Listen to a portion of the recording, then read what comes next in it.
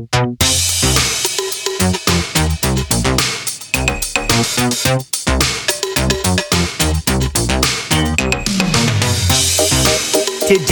we are back celebrating our incredible episode number 350 episodes in, and we are having our double-sized extravaganza bonus, just like the comic books that I used to read when they do bonus, extra, double-sized extravaganza spectaculars. Well, that's what we are doing today. We are going back and continuing our look at X-Men, the animated series, with all of the behind the scenes from this epic book that I continue to share with all of you. Great stories, great challenges that lie ahead. X-Men animated series, season 1, it's a hit. That's where we left off. It's a hit. Now what? Now what happens?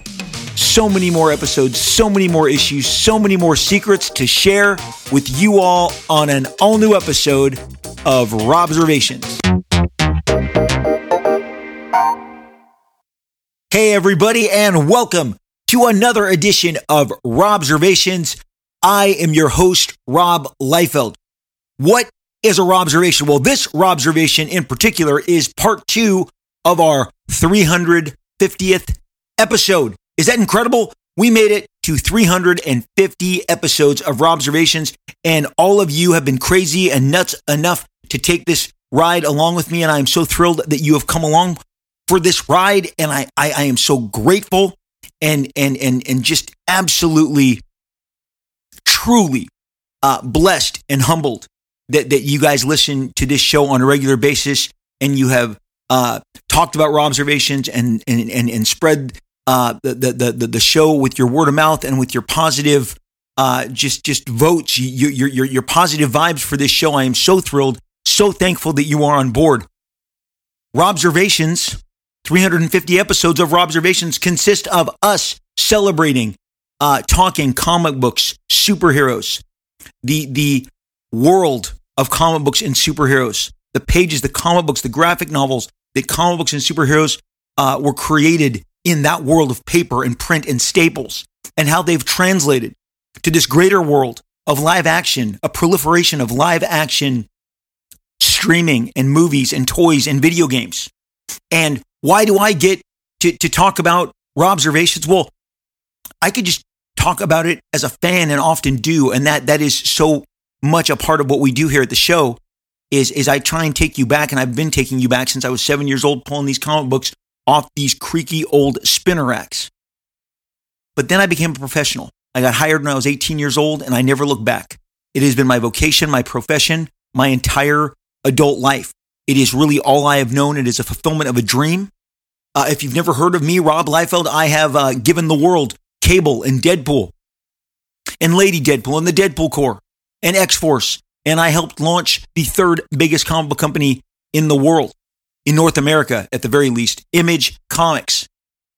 Youngblood, Prophet, Evangeline, Brigade, Bloodstrike, all of these comics that I launched alongside my fellow Image founders many years ago, 1992. We literally changed the landscape of comic books. I don't think we really knew that we were going to long term, but we were determined to not just be a flash in the pan.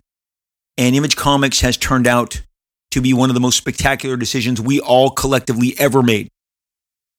I have drawn many of my favorite characters, whether it's Snake Eyes in G.I. Joe Dead Game a couple years ago for IDW, or whether it's recently being able to draw beloved cartoon characters like Thundercats and have that Thundercats cover just blow up and sell out. Deadpool, multiple different Deadpool series that I've been able to give to you guys. You guys have voted with your dollars. You have made each and every one of those a tremendous success. You probably didn't know that I am the best-selling Avengers comic book of all time. I am the best-selling X-Force comic books of all time. I have the best-selling Deadpool comics of all time. I know my way around the business as a publisher, as an artist, as a writer, and I am excited to bring it to you. And I will never apologize for promoting myself and my work ever. It's so necessary because you know who's not going to do it? The executives at the big giant corporate labels.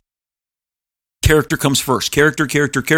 Creators are secondary. You're never going to flip that unless you talk more about yourself, unless you get a book that you can control 100%. So much of what I've been working on these last 3 years are a result of what happened at Image Comics when I launched my own label, Extreme Studios, launched my own comic books. And we have a Bloodstrike movie that we are working to set up. A script is being written. I have a director on board. I showed that what we called not so much test footage, but proof of concept that Phil Silvera put together. He is currently wrapping up his duties being the action director on the new season of Daredevil. He was the action director on Halo. He is one hell of an incredible talent. I'm lucky to have him with me alongside on Bloodstrike. I had a meeting last week about Prophet and where that movie is headed, and it's going to be exciting. I want to tell you the other characters and all of the other meetings and all of the other talent that are working on stuff that I own, that I created, that is coming to hopefully a screen near you sooner than later. But that would reveal too much, and it would get it would absolutely send information that's not yet to be out there. So I have to conceal that. But part of my legacy is empowering creators' rights, creator opportunities. I had a studio in the early 90s, gave 60 or more. Let's lean on the more. Definitely it was 60. Very young artists, their first crack. One of those is Andy Park. Do you know Andy? Andy is the head visual. I don't know what his exact title is. Let's just say really important top visual style development guru at Marvel. He always shares all of the different designs. He'll take a Jack Kirby Black Panther and put some different, liner applications on it to make it look better. Maybe change the quality of the material for it to shine. That's just an example. Or maybe Ant-Man streamlining the helmet that Jack Kirby first envisioned, or the Wasp visuals. I know that he worked on this last year's Deadpool 3, so that's really fun. That's a fun legacy.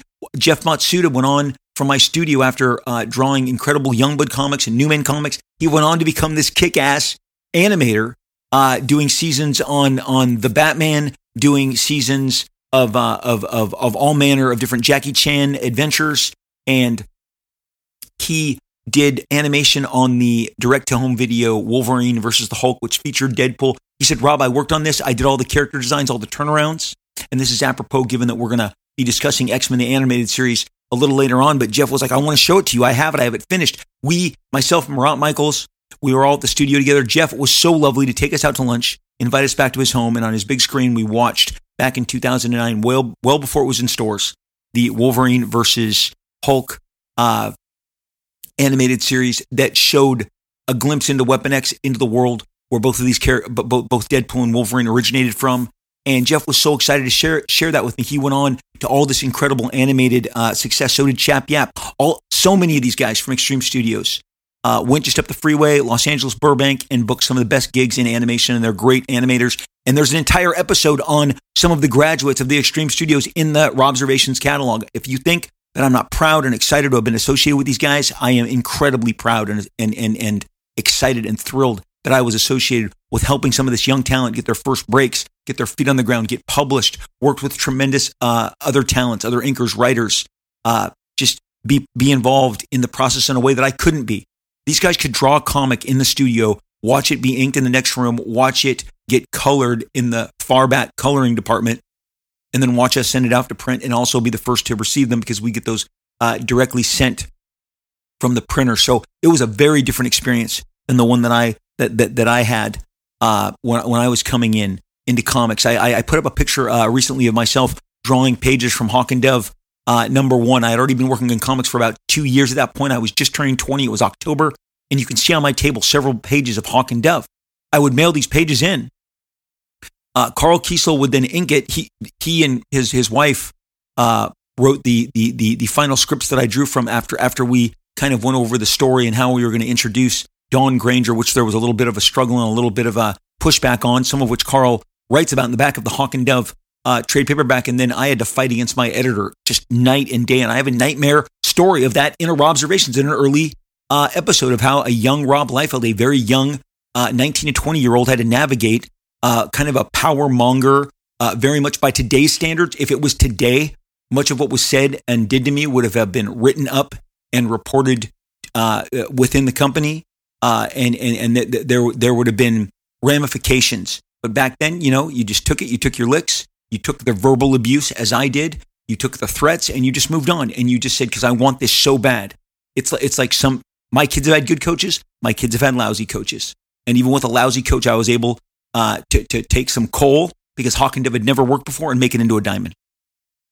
And Dawn Granger continues to shine. She's been around as Dove longer than the original Dawn Hall was as Dove. And I got to tell you, in today's marketplace, that's impressive. But given when we launched Hawk and Dove in '88, it's even more impressive. But those pages, I see them on my table. I would mail them off to Carl Kiesel. He would schedule to ink them in a couple months, because the book wasn't on the schedule yet. I was new. They wanted to book, several issues of my work before they put it on the schedule. I would do that too with a brand new talent, and they did. That book eventually arrived in the spring of 1988 to sell out numbers. I read to you guys from market reports from the magazines that would have retailers just write entire magazines, Comics Values Monthly, which would just have retailers write, and people were shocked. I can't believe this Hawk and Dove book. I poured everything I could into that, but I did not have control of how it was inked, how it was colored, how it was lettered, how it was produced. And those were steps that were taken on the East Coast and beyond. I was just in Fullerton, California, just trying to grind out my next page and my next page and my next page. Again, Extreme Studios, just a special time. So I've seen the comic book world from all manner. Best-selling author, creator, best-selling publisher. Extreme Studios had the number 2 family of comic books in the 90s. I've shared with you that list that was shared by the distributors. I didn't make that list up. I wouldn't share you something that would be so agenda-driven. And that pivots me to something else. We don't deal with myths and legends here on the show. We try to bring facts. Facts are our friend. Facts are our allies. Facts will weed out agendas. And there are so many agendas because people can do what I'm doing right now, podcast, and they can put YouTube cameras on themselves, and they can write blogs. People are just making shit up on the regular. You see it. Some of you bring it to me. Sometimes it's about me. Sometimes it's about my friends. Sometimes it's about events that I was right there and I witnessed. And I'm going to tell you, I feel like the power, the last power that we have is to show the dates, the times of the events as they happen, and not the myths. There are so many myths. So part of what we celebrate at this show is sharing in real time, because I was there.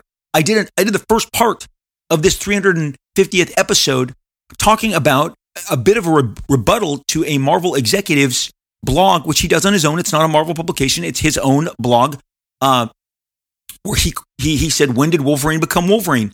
And I didn't write it. I didn't ask him to write it, but I read it, and I was a little shocked at very obvious areas that were skipped over in order to maybe further the point that he wanted to make. We've all had professors, again, coaches, people who want to kind of shift your attention, or as my wife loves to say, it's one of her favorite quotes, pull focus. This dress, this plan, this whatever she's talked about, this performance, all is designed to pull focus. And this particular, when did Wolverine become Wolverine? I did an entire episode kind of rebuffing it in the name of the creators who are not alive to defend themselves and to kind of point out. And so many of you said to me, since the first part, you said, Rob, I didn't know Weapon X was mentioned in the very first panel, that Wolverine, it's there. Like, so much is in those first 2 appearances between the Hulk, which is really a 3-parter. He's in the end, spoken of, activated, then comes out in the open at the end of Hulk 180, then Hulk 181, full appearance. The whole time focuses on Wolverine. I've shared with you in some of the materials as I was promoting the podcast, the actual house ads. They give an entire house ad promoting the coming of Wolverine, Canada's first superhero. Then he's in the opening pages of 182 as Canada comes in to deal with it and says, Wolverine, you didn't get the job done. But the reason I did that first part, which I encourage you to listen to the first part of our 350 celebration episodes celebration, is to just walk with me as I point out to you what was contained in that opening And in those opening between the Hulk and then Giant Size X-Men #1. Giant Size X-Men #1 is technically the second time he emerges outside that storyline.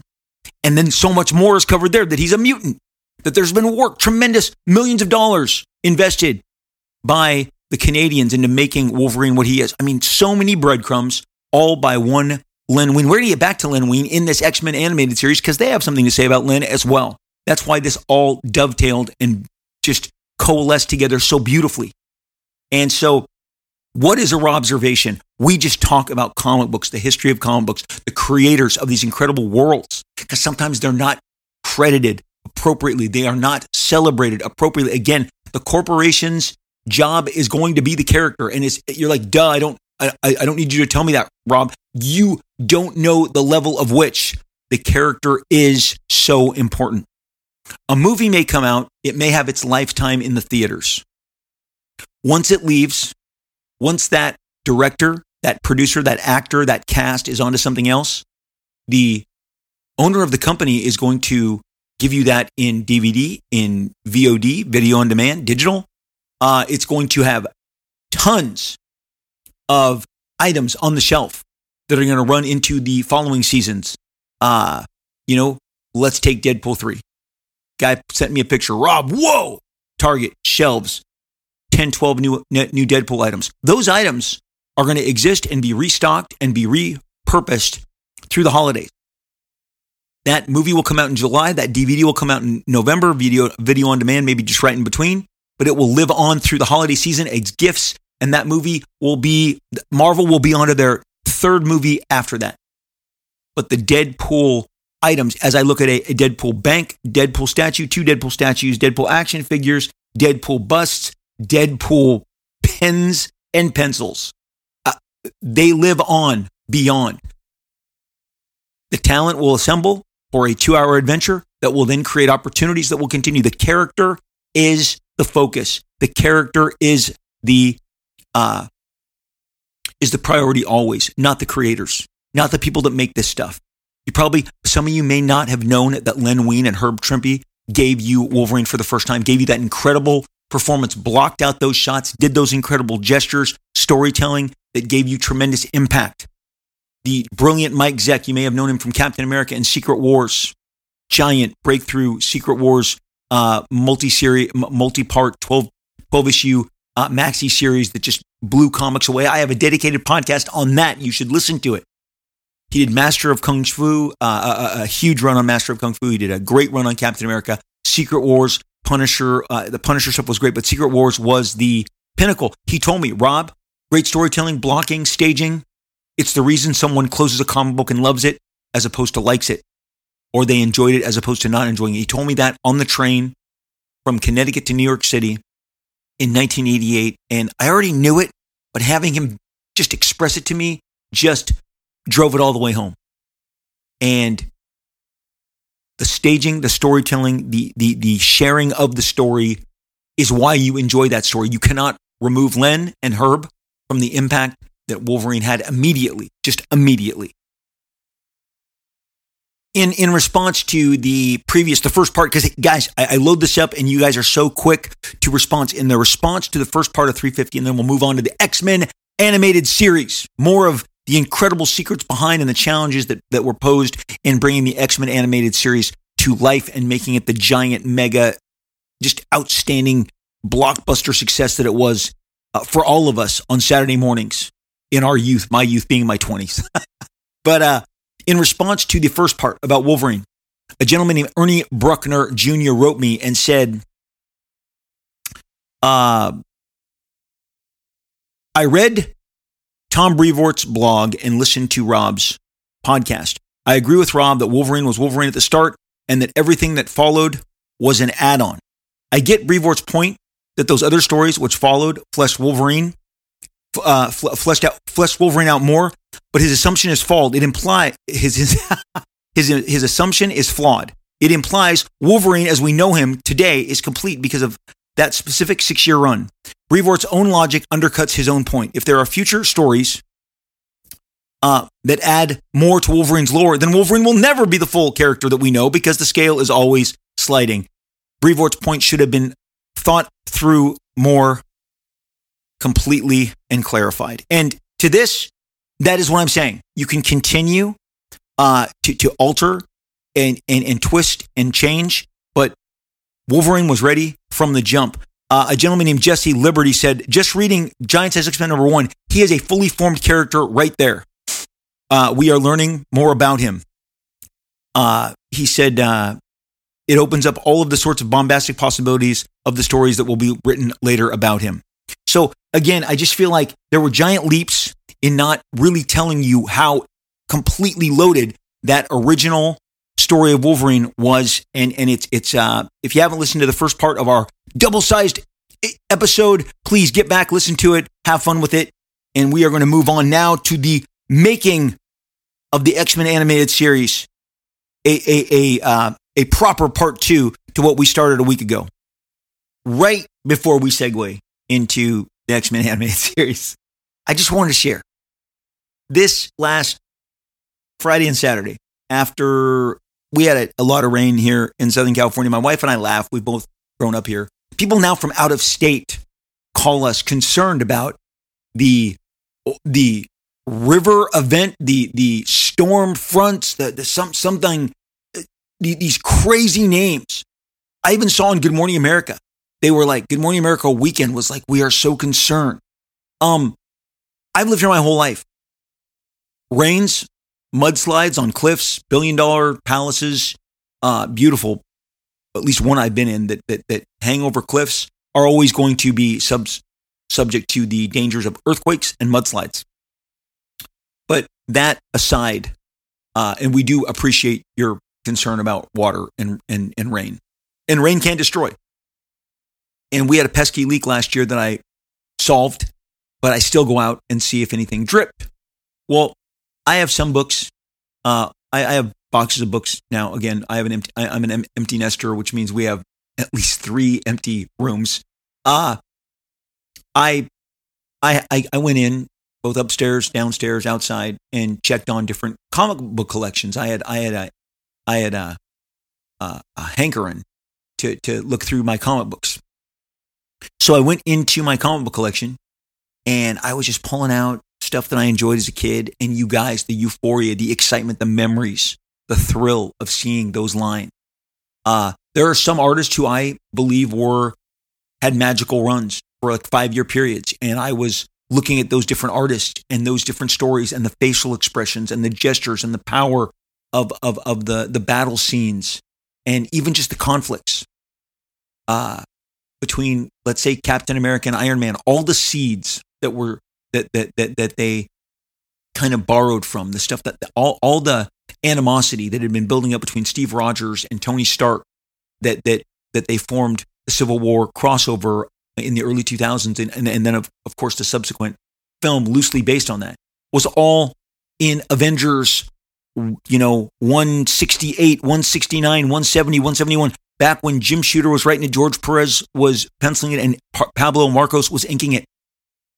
Steve and Tony really have different ideologies and in some ways different moral compasses, and they challenge each other. And just going back and remembering where I was, one of those again at the booth at McDonald's at 10:30 on a Saturday in 1977, eating my sausage McMuffin and my orange juice and my hash brown and just getting all that grease that I needed to start that particular Saturday morning. But I remember it like it was yesterday, biking there, getting that book, going right across. They were on the same,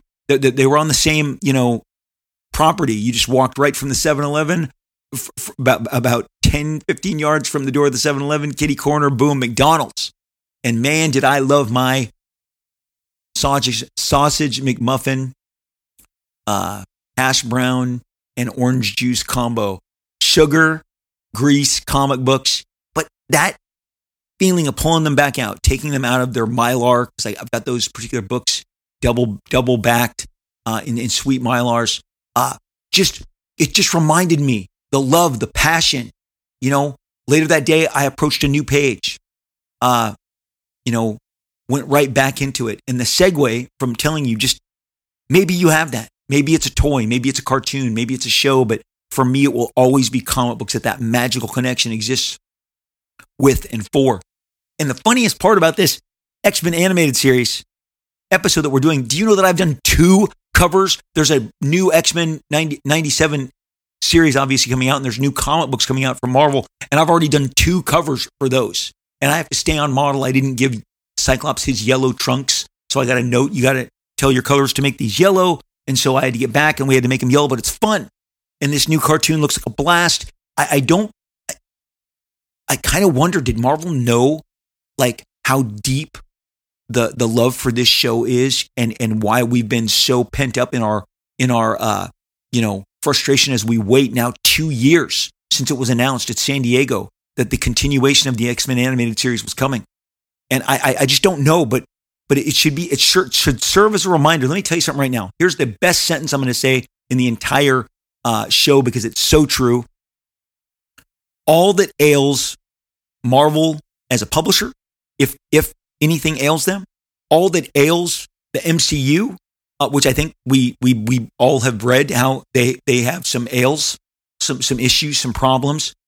All of that is solved through the X-Men. The world loves the X-Men. Congratulations, you got people to care about the Avengers on a scale that they never did because you didn't have access to the X-Men because Fox did. But now that you do, and you've reassumed kind of your passion for this stuff, you're going to find out all the answers are in the X-Men universe. We love them, and for reasons we're going to actually dive into today, because the people that did this book, I am bringing you stories of the making of the X-Men animated series, written by Erica and Julia Lawald. Now listen here. This book, many of you have told me, A, you never heard of it, B, you bought it already, and C, that's awesome. That's one of the things I love about this show the most, is that we can turn your attention towards stuff and that you can go and you can grab it and you can relive the history. Because man, I can't read this whole book to you. This book, we would be here, it would be an 8-part episode. But I have taken the highlights from the first part, which was actually 2 episodes back. I started the X-Men animated series, then we segued into episode 350, and I led with the Wolverine stuff and giving the proper Wolverine creators due for all that they did establish in those first appearances. But the X-Men animated series was up against it from the beginning, as Marvel Productions tried to get one going in the late 80s, and it ended up being a one-shot, and a one-off, a direct-to-video, long story short, that's where it ended up as Pride of the X-Men. But Margaret Loesch would not give up. She was at Marvel Productions at the time. She became the head of the brand new, animated division of Fox, as they wanted to get, into the Saturday morning cartoons and the daily strips of doing cartoons, which would still mattered and resonated and were extremely popular at this point in the 90s. And she went back and she greenlit X-Men. She wanted to finish the job they started with Pride of the X-Men. But again, hurdles, Marvel executives not believing in the show, copious notes, animators overseas not delivering work that they felt was good enough to put on the air, so that they delayed the show, 5 months. And so we joined the show at the end as it launched, and it was a smash success. Millions and millions of eyeballs. Audiences turned up. Audiences, what do you know? Audiences were ready for a show like this. Let me tell you, from my own personal experience, the thing that I love the most about X-Men, the animated series, as a 20-something who had grown up on the entirety of the 70s animated offerings from ABC, CBS, NBC, and that covers Fantastic Four, Tarzan, Lone Ranger, Batman, Robin, the Super Friends, Superman, Spider-Woman, the Solo Thing cartoon, the Fantastic Four cartoon with Herbie, the live-action Shazam and ISIS shows. Look, I'd seen them all. I'd absorbed all of them. And they always, I don't know if you've noticed this, but whenever there was a conflict, whenever there was a fight, it had to be somebody throwing somebody into a tree or into a wall. Very little fisticuffs, because they didn't want to promote bullying. The stunt direction of John Wick had not yet made it, and I'm tongue-in-cheek, obviously, but the stuff that you were seeing in a Bruce Lee movie, in a Bruce Lee movie that would air that weekend, probably out here on one of the local affiliates or the syndicated channels, because that's where I saw that stuff. All that great martial arts action, you weren't going to find that. They threw you into trees, or Superman directed his heat vision at a dam so that the dam could break, so that the water could come down and wash the bad guys away. Okay, that's the level of, you had all these great looking characters, but they very, very, very Very rarely would you see them in a great, like Jack Kirby, John Buscema, big, giant, well choreographed, powerful back and forth fisticuff battle. Okay. X-Men, people punched each other. People shot at each other. People used their powers to zap each other. It was like, wow, it was kind of a next level of engagement, a little more than the standards and practices had allowed before. And I just remember going, hey, this show doesn't feel safe. It feels like they're really trying to enact the comic books that they love so much, that they said as they were producing this book, this series, the comic books that they professed to love as much, and they're doing really good adaptations of them. I'm going to tell you, season 1, 2 giant takeaways. Number 1 is that in episode 7 of season 1, Cable arrives. It's the beginning of the Slave Island storyline, and he would revisit it back in The Cure. They would put a Juggernaut episode in the middle of that, kind of to tease you. But Cable, what the hell? Like, he wasn't even around for 2.5 years, and he is on a cartoon show, and he looks great. He's got the shoulder pads, the pouches, the Rob Liefeld, cylinder guns, interacting with Gambit, who asked him, "Who are you?" And he says, "The Wild Man of Borneo." It's so much fun. Again, Slave Island dovetails into The Cure, and you've got Gambit, who's literally just as fresh and new as Cable. So you're seeing kind of the newest faces of the X-Men. And again, in part 1 of this, we covered how at one point Marvel's like, we don't want the Jim Lee designs. We can't be advertising the Jim Lee brand by showing his style on these characters. And really, that's what it came down to. And of course, cooler heads eventually prevailed. But I got to be honest, I was shocked because, like so many characters, when you see Venom, do you not think of Todd McFarlane? I do. I think of Todd McFarlane. There are certain characters along the way. When I see Silver Surfer, I think of Jack Kirby. When you see Cable, most of you tell me you think of Rob Liefeld. It's a strong association. Ditto, Deadpool, the rest. So to have Cable as featured as he was, I loved it. But I'm going to tell you, and Deadpool was in a cameo, and and that blink and you miss it cameo actually became merchandise for the show a couple years ago with an incredible statue, a bust, exactly how he looked in that brief when he's morphing. The character's morphing into different identities. He's in boom for 1 second. Blink and you miss him. It's Deadpool, but it's the way they make animation. He's at least a couple of frames. I would love to one day obtain some of those frames. But they talk also in this book about how so much of the art wasn't well cared for, wasn't well kind of protected, and so many of the cells in the animated work, the individual cells, the background paintings, the figure work, there was a lack of respect for that stuff, so that they vanished, they disappeared.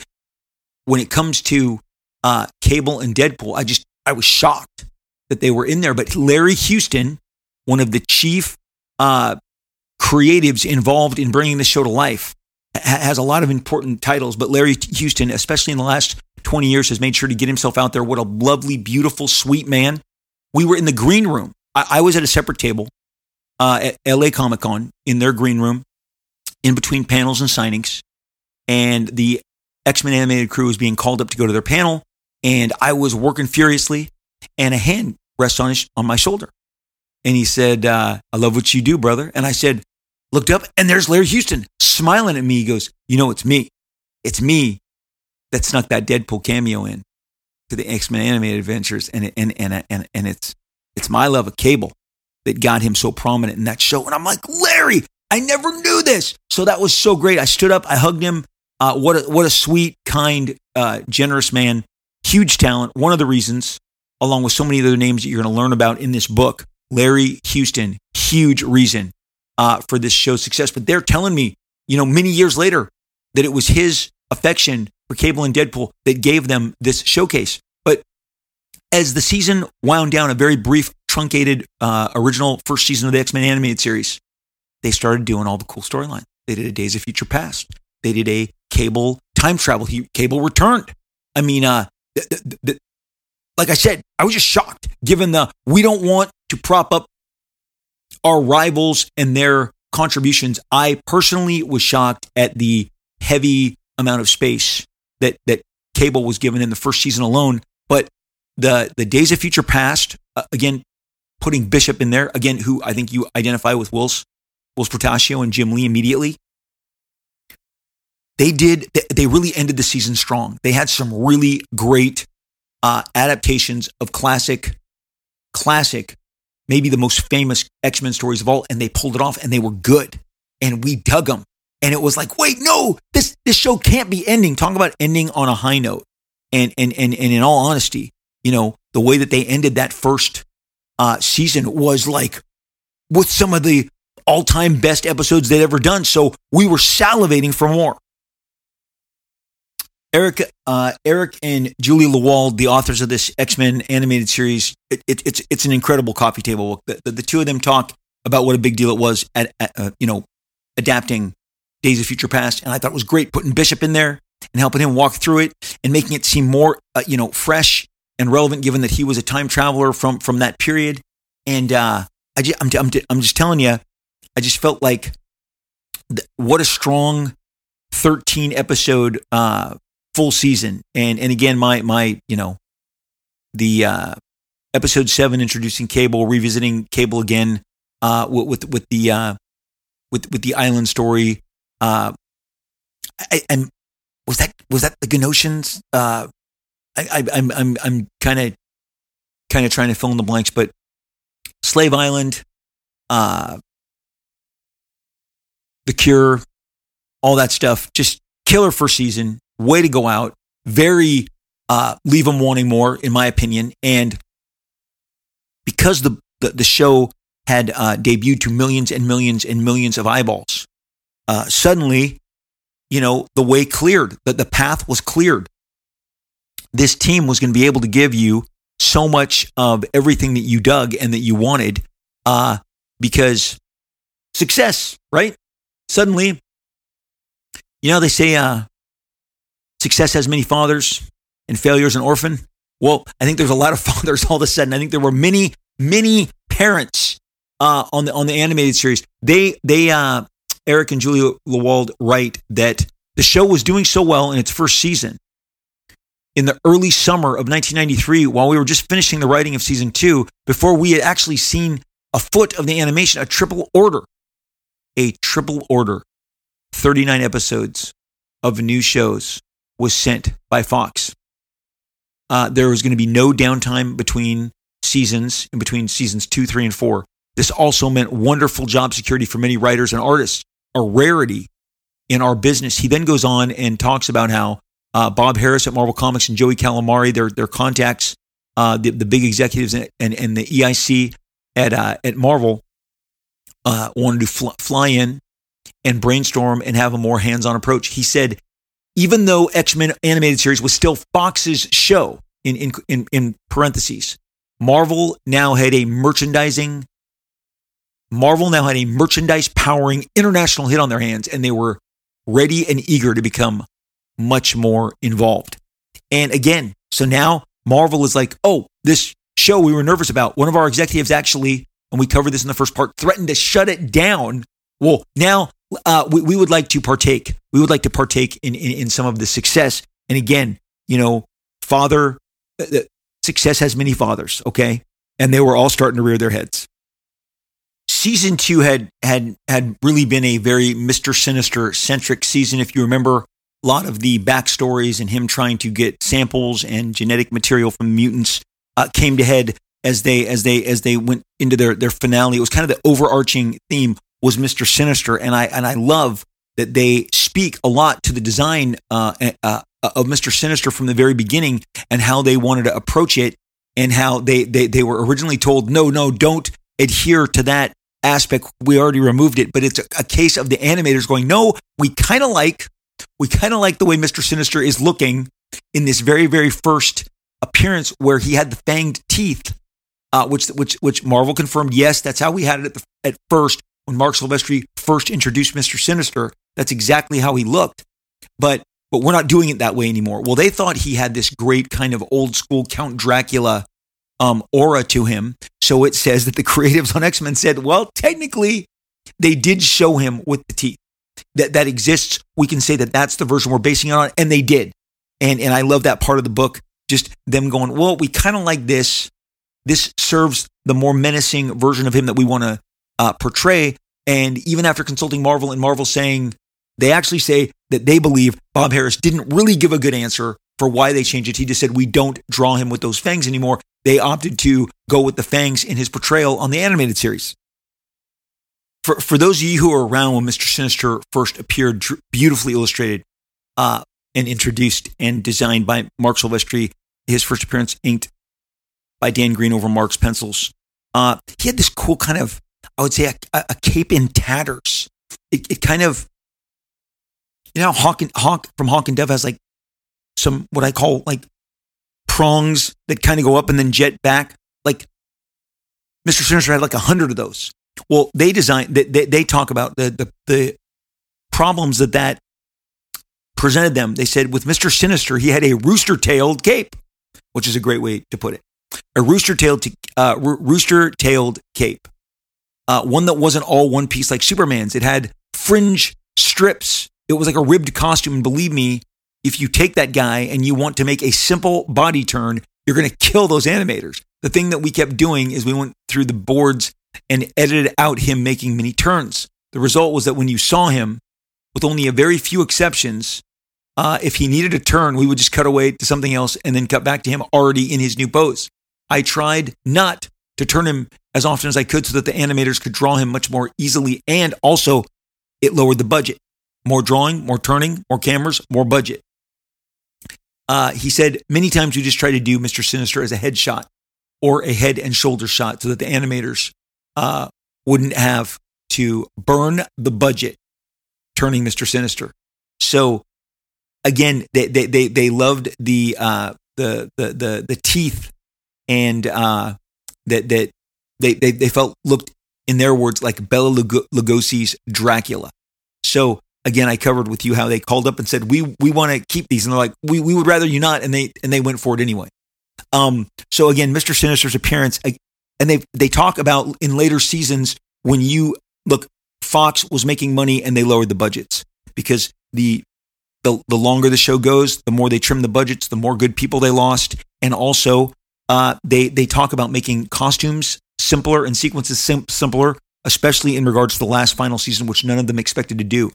That was an add-on. They were originally supposed to add on as they talk, kind of getting ahead of myself, but it matters. With this double order season, while they were breaking seasons 3 and 4, which was going to give them no rest from season 2. In the middle of that, they were told, we need 5 more. Sometimes people just want to hit a number. We need 5 more for whatever reason. They even say they weren't clear. And then later on, they said, we're going to need 6 more on top of that. So we need 11 total. And that 11 total became that last season, which was done at a much decreased budget. And they speak specifically to the fact that they lessened the details on the costumes and they lessened the movements so that the budgets wouldn't be burned through, that they could get more out of what they were doing. And that's where they saved time. All those little details. It's the one thing that I loved about the X-Men cartoon as well. Not only just the action and the fisticuffs and the heightened use of the powers and the impact of those powers. It was the stuff was really detailed. It was. I really feel that the show was really well drawn, and I've always appreciated it. For that reason is the visuals. And yes, the 5th season looks like it had budgetary restrictions on it, which is unfortunate, but it was still a giant hit. Again, millions of people were watching this show. They speak about it here, right here in the book, detailing kind of some exact statistics that I think are so important to appreciate what they were able to accomplish. Eric and Julia Lewald write about producing season 2 at the opening of the season 2 chapter, and says, producing season 2 of X-Men the Animated Series was a totally different experience. The show was the talk of Hollywood. The show had a ripple effect on the entire Fox network and in turn on all of television. The fledgling Fox Kids network had started in 1993 in a distant 4th place with perhaps 10% of the nation's viewers, far behind the other big 3, the half-century-old networks of ABC, CBS, and NBC. 6 weeks into 1993, Fox Kids, based on the explosion of interest from X-Men the Animated Series, had streaked to the number 1 spot in the entirety of Saturday morning ratings, based on how many millions of households were watching, where they would reign for an entire decade. X-Men went to number 1. Fox had gone to number 1, where they would reign for the next 10 years. There soon were mornings when not just kids were watching, but, and they have a statistic here, half of America's TVs on Saturday morning were tuned in to watch X-Men, the animated series. As might be expected, all the creative second guessing and all the pushback that the writers and the artists had fought through during the previous season vanished. Problems, they say, what problem? Now they were going to be allowed to write and draw as they pleased. And of course, with great power comes great responsibility. And we've already covered, season 2 was great, Mr. Sinister, all of those, the great overarching kind of theme that culminated with the downfall of Sinister at the end. But in the middle, of course, we got some other great episodes. One of them was a very Wolverine-centric Repo Man, which deals with the origins of Wolverine and and his origin in Canada. And they said Wolverine's difficult past in Canada was delved into our Repo Man episode, the first of 4 Wolverine-centric episodes written for us by his creator, Len Wein. Who better to tell the origin story of our most popular character than the writer who came up with him in the first place? Can we get the slow clap right now? Can we get the slow clap for this book written several years ago that dovetails exactly, just for my purposes, of really putting the spotlight on the Wolverine creators as it belongs, for making Wolverine what he is today, for getting that pot stirred in the very beginning, to Len and, of course, the artist Herb Trimpe. But they literally, right here in this book, go out of their way to tell you how much they appreciate him. They wanted him to write those episodes. And just for me, they have a great picture. They have a really great picture of Len standing next to a blow-up of... They have a great picture of Len standing next to a giant blow-up of Hulk 181 in the book here. And so to say, who better than to write the origin story of our most popular character than the writer who came up with him in the first place? The story was structured so that those who were there when Wolverine was weaponized, when his struggle-filled future was forced upon him, are there now, working out the mystery of these days as they fight against the shadow government agency that has been lying to them all these years. Logan's old Alpha Flight teammates and a caring couple who took Logan in are featured. Isn't that cool? Isn't that cool that they made sure these creatives acknowledge creatives.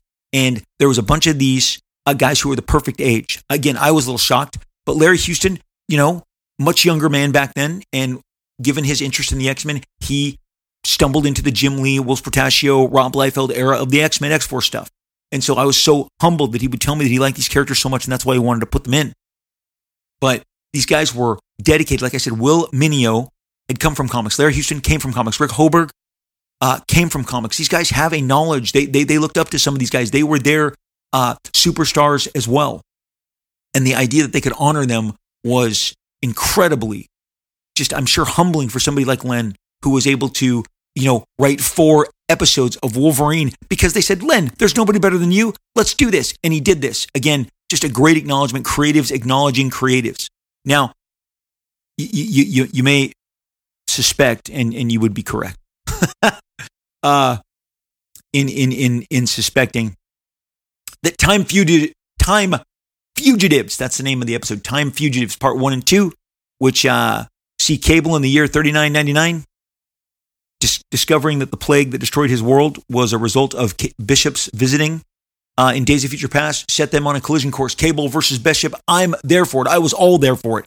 2 great episodes. Again, continued participation. You're like, oh my gosh, I can't believe these characters. Because guys, have I not established how much I love the cartoons? I love them as much, if not more, than you. So it was so exciting to see those come to life.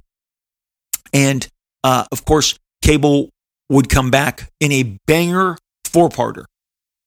Episode 63, 64, 65, 66, Beyond Good and Evil, Part 1, Part 2, Part 3, Part 4, Cable and Apocalypse. It details the giant Cable and Apocalypse showdown from 3999 and drags everybody into its orbit across 4 incredible episodes. Look, the great thing is that you can go on your phone, your iPad, your television, click these shows up right now. Disney Plus has them. They're ready to watch. They're ready for you to consume. Maybe you haven't watched them ever. Maybe you want to revisit them immediately. Get on it. You'll dig it. You'll love it. It'll be so much fun. And this show just had so many high points. But again, seasons 3 and 4 together, they proposed that it was, again, while it was going to provide job security, it was suddenly a ton of work. I mean, you guys, the best thing you want to hear is, hey, we're giving you a 39 episode pickup to be split across seasons 3 and 4. But now they had to double up the facilities producing the show, because ACOM couldn't do all the work. They had to hire more artists, more storyboard people. I mean, everybody, they really had to double their efforts, and they detail in these chapters what it entailed. They had a mission statement building on the first 2 seasons. The first seasons, episodes 1 through 13. This is as they prepare for seasons 3 and 4. That's why it says building on the first 2 seasons, but he identifies immediately in this memo the first episodes 1-13, which is the first season. First season introduced the characters, set up the X-Men world. During our second season, 14-26, we spent less time on exposition and more on the personal histories of our characters. Origin stories were very popular. In these next 39 episodes, we will be opening up the world of the X-Men a bit, just as they did in the comics. For example, the X-Men will have space-based adventures. We will be meeting new mutants, both good and bad, from the Marvel Universe. If you don't know the characters well as yet, I suggest either getting a set of X-Men trading cards from your local comic shop and or picking up copies of magazines that talk about the X-Men. Also get 30th anniversary celebrations of the X-Men, as they are currently celebrating their 30th anniversary. Videotapes of the first season's episodes are newly available in video stores. We recommend you get familiar with them fast. So this is what they're sending out to all of the new people that are going to be jumping on board the show. And which I think is just, it's so fun to see how they built this incredible success, and they built on this incredible success, and the fact that it was an incredible success in the beginning, given all of the hurdles that were placed in front of them. They talk about on the art side what it was going to take to pull this off, and it literally says on the art side, the series had 2 major animation studios, each born of trying to find either more production capacity for our growing series or cost savings, or both. They talk about ACOM, and then getting into business with Philippine Animation Studios Inc., which they called PASI. ACOM's also a breakdown, but they said that they went, PASI desperately wanted the X-Men's business. They bent over backwards to produce beautiful animation. Here's a funny story in the book that I'm going to share with you here that is something that I'm surprised isn't encountered more across Saturday morning cartoons. They talk to the difficulty in getting familiar with working with Philippine Animation Studio Incorporated, PASI. They said because of the quality of the work they did, they were really excited to have them on board, backing up the work that ACOM was doing, because of course ACOM only had so many crews that they could devote to doing all these episodes. So they're trying to kind of learn. PASI is trying to learn the expectations. And again, the great part about this book is they're going to show you, so much of this book is the art. They show you detailed cell paintings, the figures, the backgrounds, but also you get the turnarounds, the character designs, the model sheets, so many great storyboards. This is a visual feast, this book, which also happens to have this great backstory. But you're going to see the design that I'm about to tell you about, which is for Lady Deathstrike. Larry Houston was thrilled to be working with PASI. He said there was only one problem: Lady Deathstrike's cleavage, because this is an early episode, I believe, in season 3, because they were dividing up which episodes and which storylines they would be giving to ACOM and which to PASI. And they said it was Lady Deathstrike's cleavage. Her costume in all of our character models sent to PASI was a vest on top of uncovered skin that went all the way down to her navel. This was not an issue in the static model, especially since word came down from the network to make her flat-chested. This is a kid's show, they said. This is exactly how Lady Deathstrike's model sheet was drawn. The enthusiastic artist at PASI gave her a much fuller figure and nicely animated movements. A grave issue arrived for this kid's show, Conspicuous Breasts. And then they detail how they had to immediately address and correct that because, we got jiggling boobies on the X-Men animated series. Okay, look, licensors take this very seriously. In the past year on a licensed piece, I had to go down and decrease parts of anatomy based on the request. And I had already thought I was being very restrictive. But again, when the licensor sees something that they believe may be against the core kind of principle of how they believe the character should look, they're going to rein that in.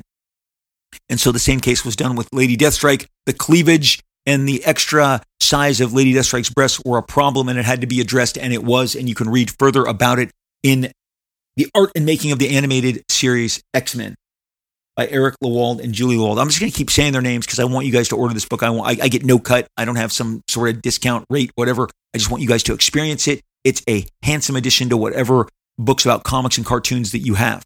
But the adventures were obviously just an incredible ride for all involved. And, eventually they were contacted, that the show was going to be, was going to be seeing an end. They thought that they were basically instructed that season 4, they could go out with a bang, have some X-Men exit, some new ones prepared to come in, that they had worked toward that storyline the entire year. And then they were told, we need 5 more, and then later 6 more, which meant 11, which meant season 5. And they wrapped it up and they went out with a giant bang.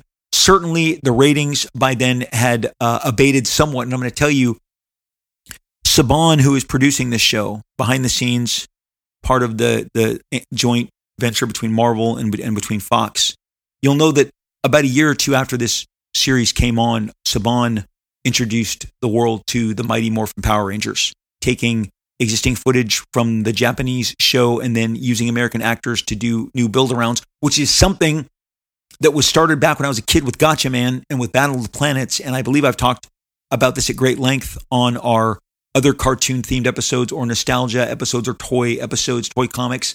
Battle of the Planets was the American version of Gotcha Man. It has a kick-ass theme song, but they did new intros with an R2-D2 looking droid that would introduce every episode to you and cut in throughout the episode.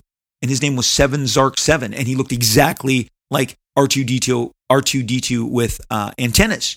So I had already seen, this was not my first rodeo with this type of treatment, where the footage on Power Rangers was this from this Japanese show, and then you've got the American actors, at least in the very beginning when they first introduced it, and it doesn't matter. It doesn't matter what happened because it was a giant smash. So now Fox had X-Men and Power Rangers, and in truth, Power Rangers went on to a level that I don't even think the X-Men could imagine being above them, because I think they were at the top. They were at the very top. But Power Rangers then became everything to Fox, and so many spinoffs. And I mean, Power Rangers, like the X-Men, is still celebrated to this day. So that early Fox Kids Network success was just huge in terms of laying the foundation for all that would follow. And they're right. It elevated everything.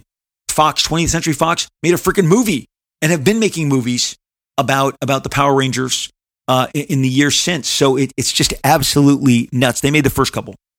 I don't know that the recent ones were Fox. I know Saban continues to carry those rights and set them up. But I remember being at the 20th Century Fox lot for the premiere of Power Rangers, the movie.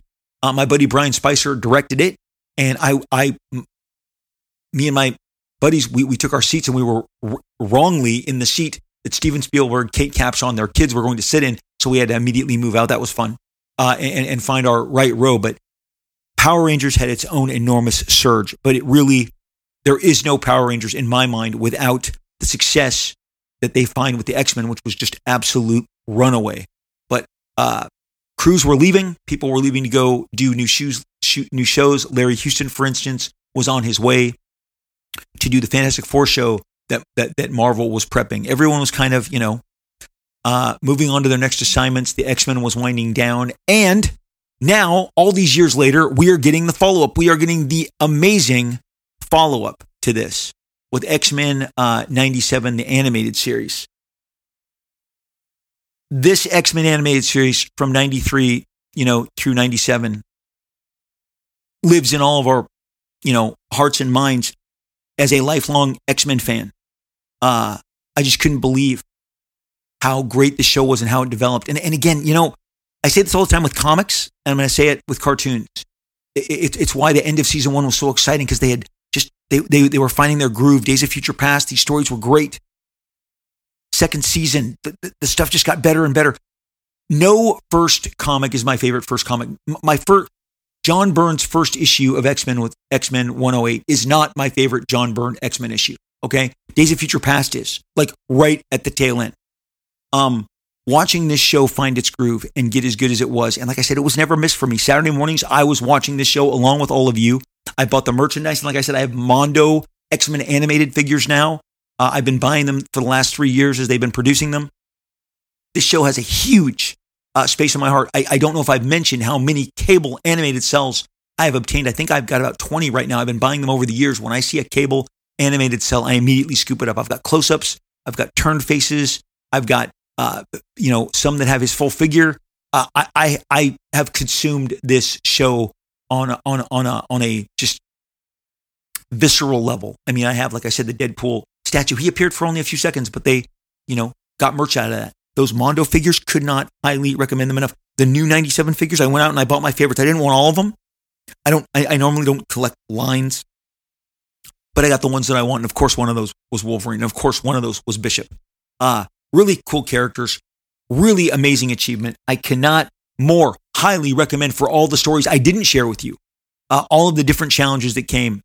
They would put up a listing of what they were going to do over seasons 3 and 4. And like they said, and if you look at this, because he lists every single day, Erica and Julia Lewald list all of the different outlines that they came up with Bob Harris and the Marvel executives as they were going to pursue doing issues 3 and 4 seasons 3 and 4 back to back. And he's like, you'll see not all of these came to fruition. Now we got that great 5-part death of, Phoenix, Dark Phoenix. I mean, they leaned into that. They gave us a great adventure.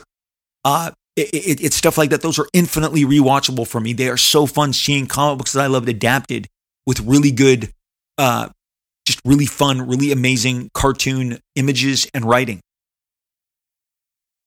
But he says some of these episodes that we put up on the wall, you'll see some of them didn't get made because certain storylines and certain characters and certain situations kind of morph on their own as you continue. And I know there's a character called Morph, so a little play on words there.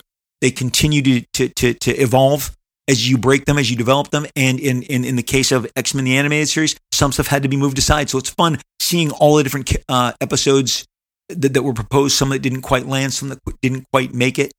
But this is a golden era for comic books and cartoons, because while comic books were exploding, I think this also helped, having this on Saturday mornings. I mean, Image Comics had launched a full year before this came out, and I've always told you guys I'm so thankful that all of us, every single one of us in Image Comics, we didn't have to look back on any other aspect kind of pushing us, a magazine that could lay claim to pushing us and being the result of our success. We had done it on our own. We had rolled up our sleeves. We had put in the elbow work.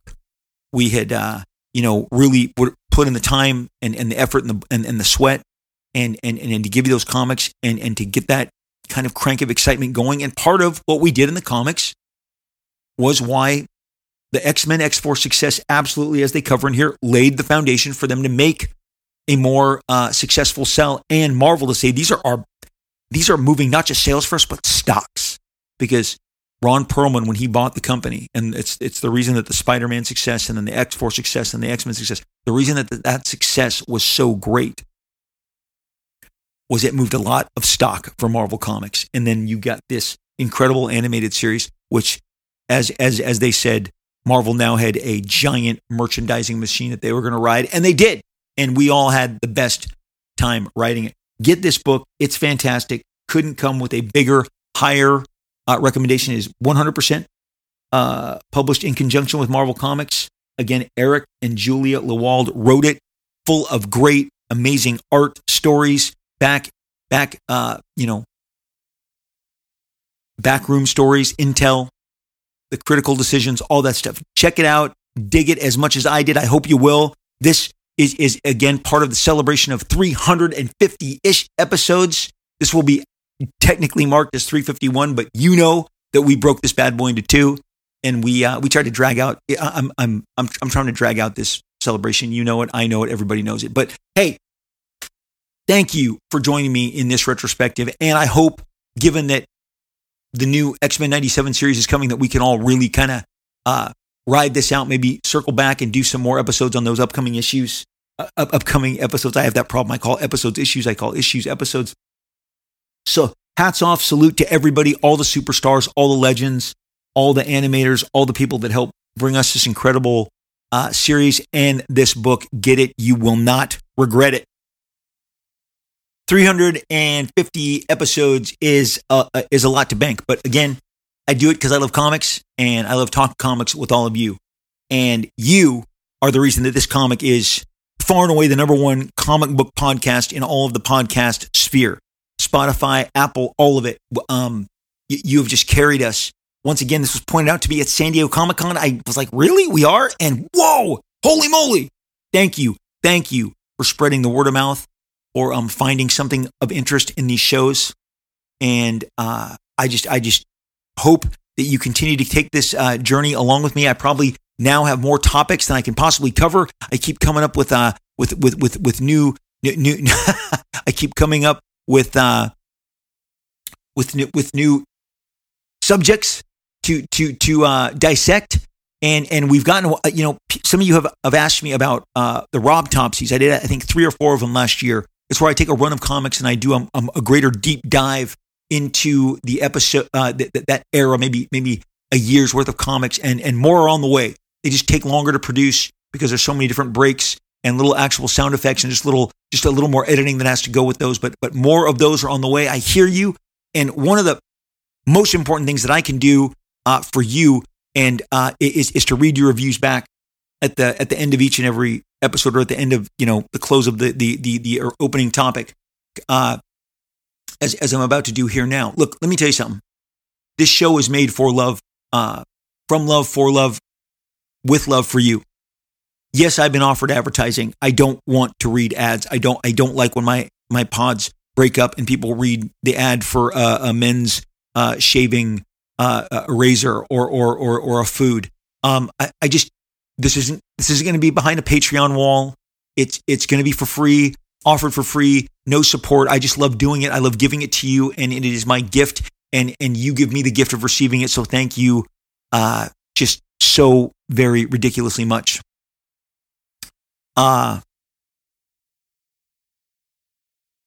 This is checking out which one of these reviews I am going to share with you today, because I had literally as I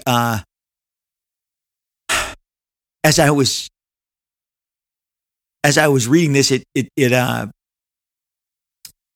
new one popped up. So here, this is called Robbo, as in, hey, Robbo, to ROBBO. This review, you guys, when you leave reviews like you did, this one here is on the Apple platform.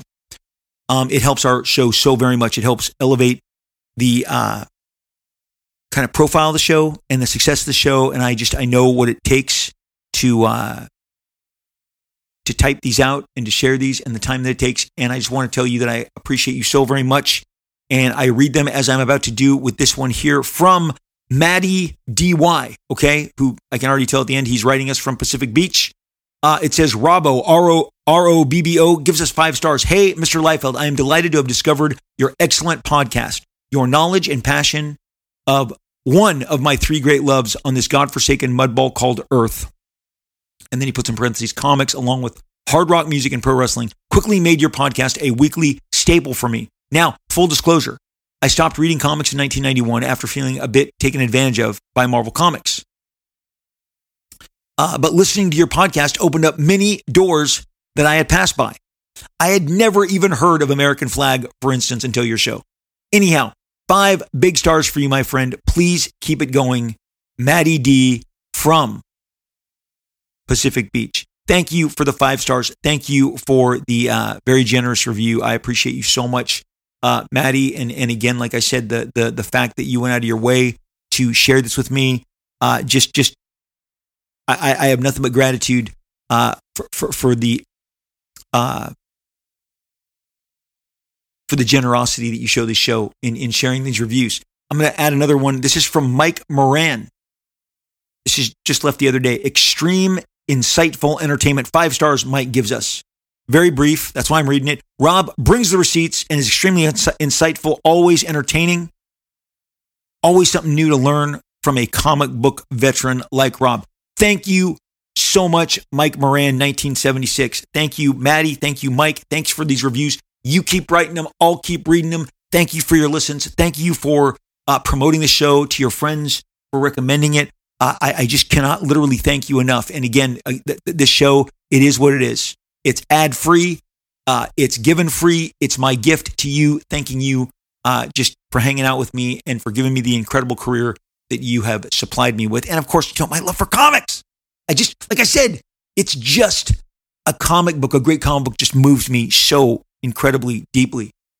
When I'm not doing this show, I'm all over social media. Here's a couple places that you can find me. I am on the platform formerly known as Twitter, now called X. I am at Robert Liefeld. The whole name, just RobertLiefeld. I have a blue check next to my name. It signifies, it verifies that you are really talking to me. I am the real deal.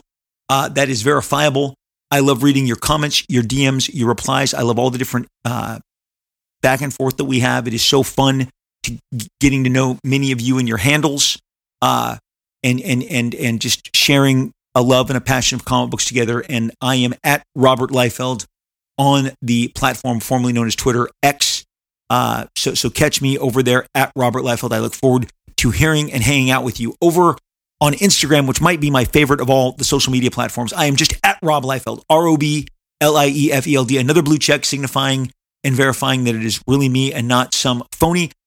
I just share the life as it happens in photos, what I'm drawing, what I'm eating, the people I'm hanging with, the movies, the experiences that I'm having. And I just enjoy, again, all the interaction that we're able to have through your replies, your mentions, your DMs. I just appreciate all the ways that we hang out together over on Instagram. Thank you so much for being a part of my Instagram existence. And please follow me at Robert Liefeld with a blue check. I will look to talk to you and see you over there really soon. On Facebook, we have a group. It's a group, not a page. It's a group. Find it by looking at Rob Liefeld, Marvel Extreme and Beyond. It's called Rob Liefeld, Marvel Extreme and Beyond. It's our Facebook group. Please click on by. I'm giving you early glimpses of our upcoming action figure line. I'm giving you early looks at art. I do that also on Instagram and Twitter, all of my different social media platforms. I try and give you guys sneak peeks, try and make them unique to each platform. Over on Facebook, we're just having the best time. So many of the conversations that we start here continue over there in a greater long form manner. Just a great group of people over there. Everyone is so kind and friendly, and we have no patience for arguments or negativity. We keep the vibes positive and healthy. So if you want to talk comics with a great bunch of people and participate in our killer art contests that are run by my co-administrator, my fellow moderator, Terry Sala, Sala. He may be one of the guys along with me who clicks you on through when you submit. So we're the two guys over there. Terry runs a killer art contest. We vote on it, which is how everyone kind of weighs in and you produce a winner on that. It's done by vote and polling. But great group, great vibes. Come hang out with us. We would love to have you over at Rob Liefeld, Marvel Extreme and Beyond over on Facebook. Generally twice a week in the Wednesday, Friday, Saturday range. I am on an app called Whatnot. Whatnot is the best #1 collectible app that there exists. You want trading cards, sports kicks, jerseys, gear. They even sell jewelry. But I am in the comic book, collectibles, toys, Funko Pop section. That's where I always identify and hashtag myself. I go live. I have exclusive comic books. My new comic book, 28 full color pages, brand new, written and drawn by myself. Rob Liefeld, The Last Blood. It comes in 2 editions. We did a manga edition. You'll have to see it to understand. Is dropping. I have a new edition dropping soon. The second issue is coming in March. Excited to keep sharing this with you. Only available through my live streams along with the exclusive variants. I've done a New Mutants variant, a Spider-Man variant, a Deadpool variant, a Captain America variant. All of these are exclusive only through. I have an upcoming X-Men 97 variant. You're only going to find those over on Whatnot. They are just a great place. They have a great platform over there. We have a great time hanging out. If you want signed, custom, remarks, comics, sketches, all of the above, Follow me, Rob Liefeld. Download the Whatnot app. Whatnot, download it. Find Rob Liefeld and follow me so that you'll be alerted to my newest shows. We schedule the shows. The show will give you an alert of when we're about to go live. It's me looking right into the camera, talking directly to you, having a really fun time talking comics, collectibles, everything, rambling, generally rambling. It's the rambling version of Robservations because, like I said, when I do Robservations, it's early. I'm fresh. I'm more fun in the mornings. At night, a little grumpy. You're gonna get grumpy, Rob. I'm almost 57. Okay, I'm a little grumpy. I got adult kids. Okay, I've been married 30 years. I bring my own baggage. After all this, now I'm going to tell you, follow at your own. You've been given fair warning. Follow at your own risk. Okay, Whatnot. I'll look for you. Follow me.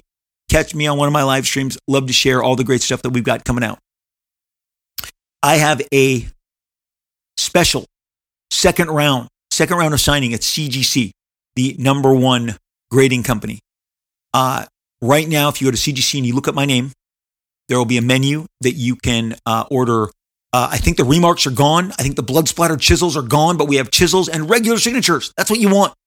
Last time we had such a good time. I know a lot of people were like, well, I want to see how this first one worked out. Well, it worked out great. So many people shared with me, thousands, because we signed thousands of comics over those several days there, 3 days in Florida.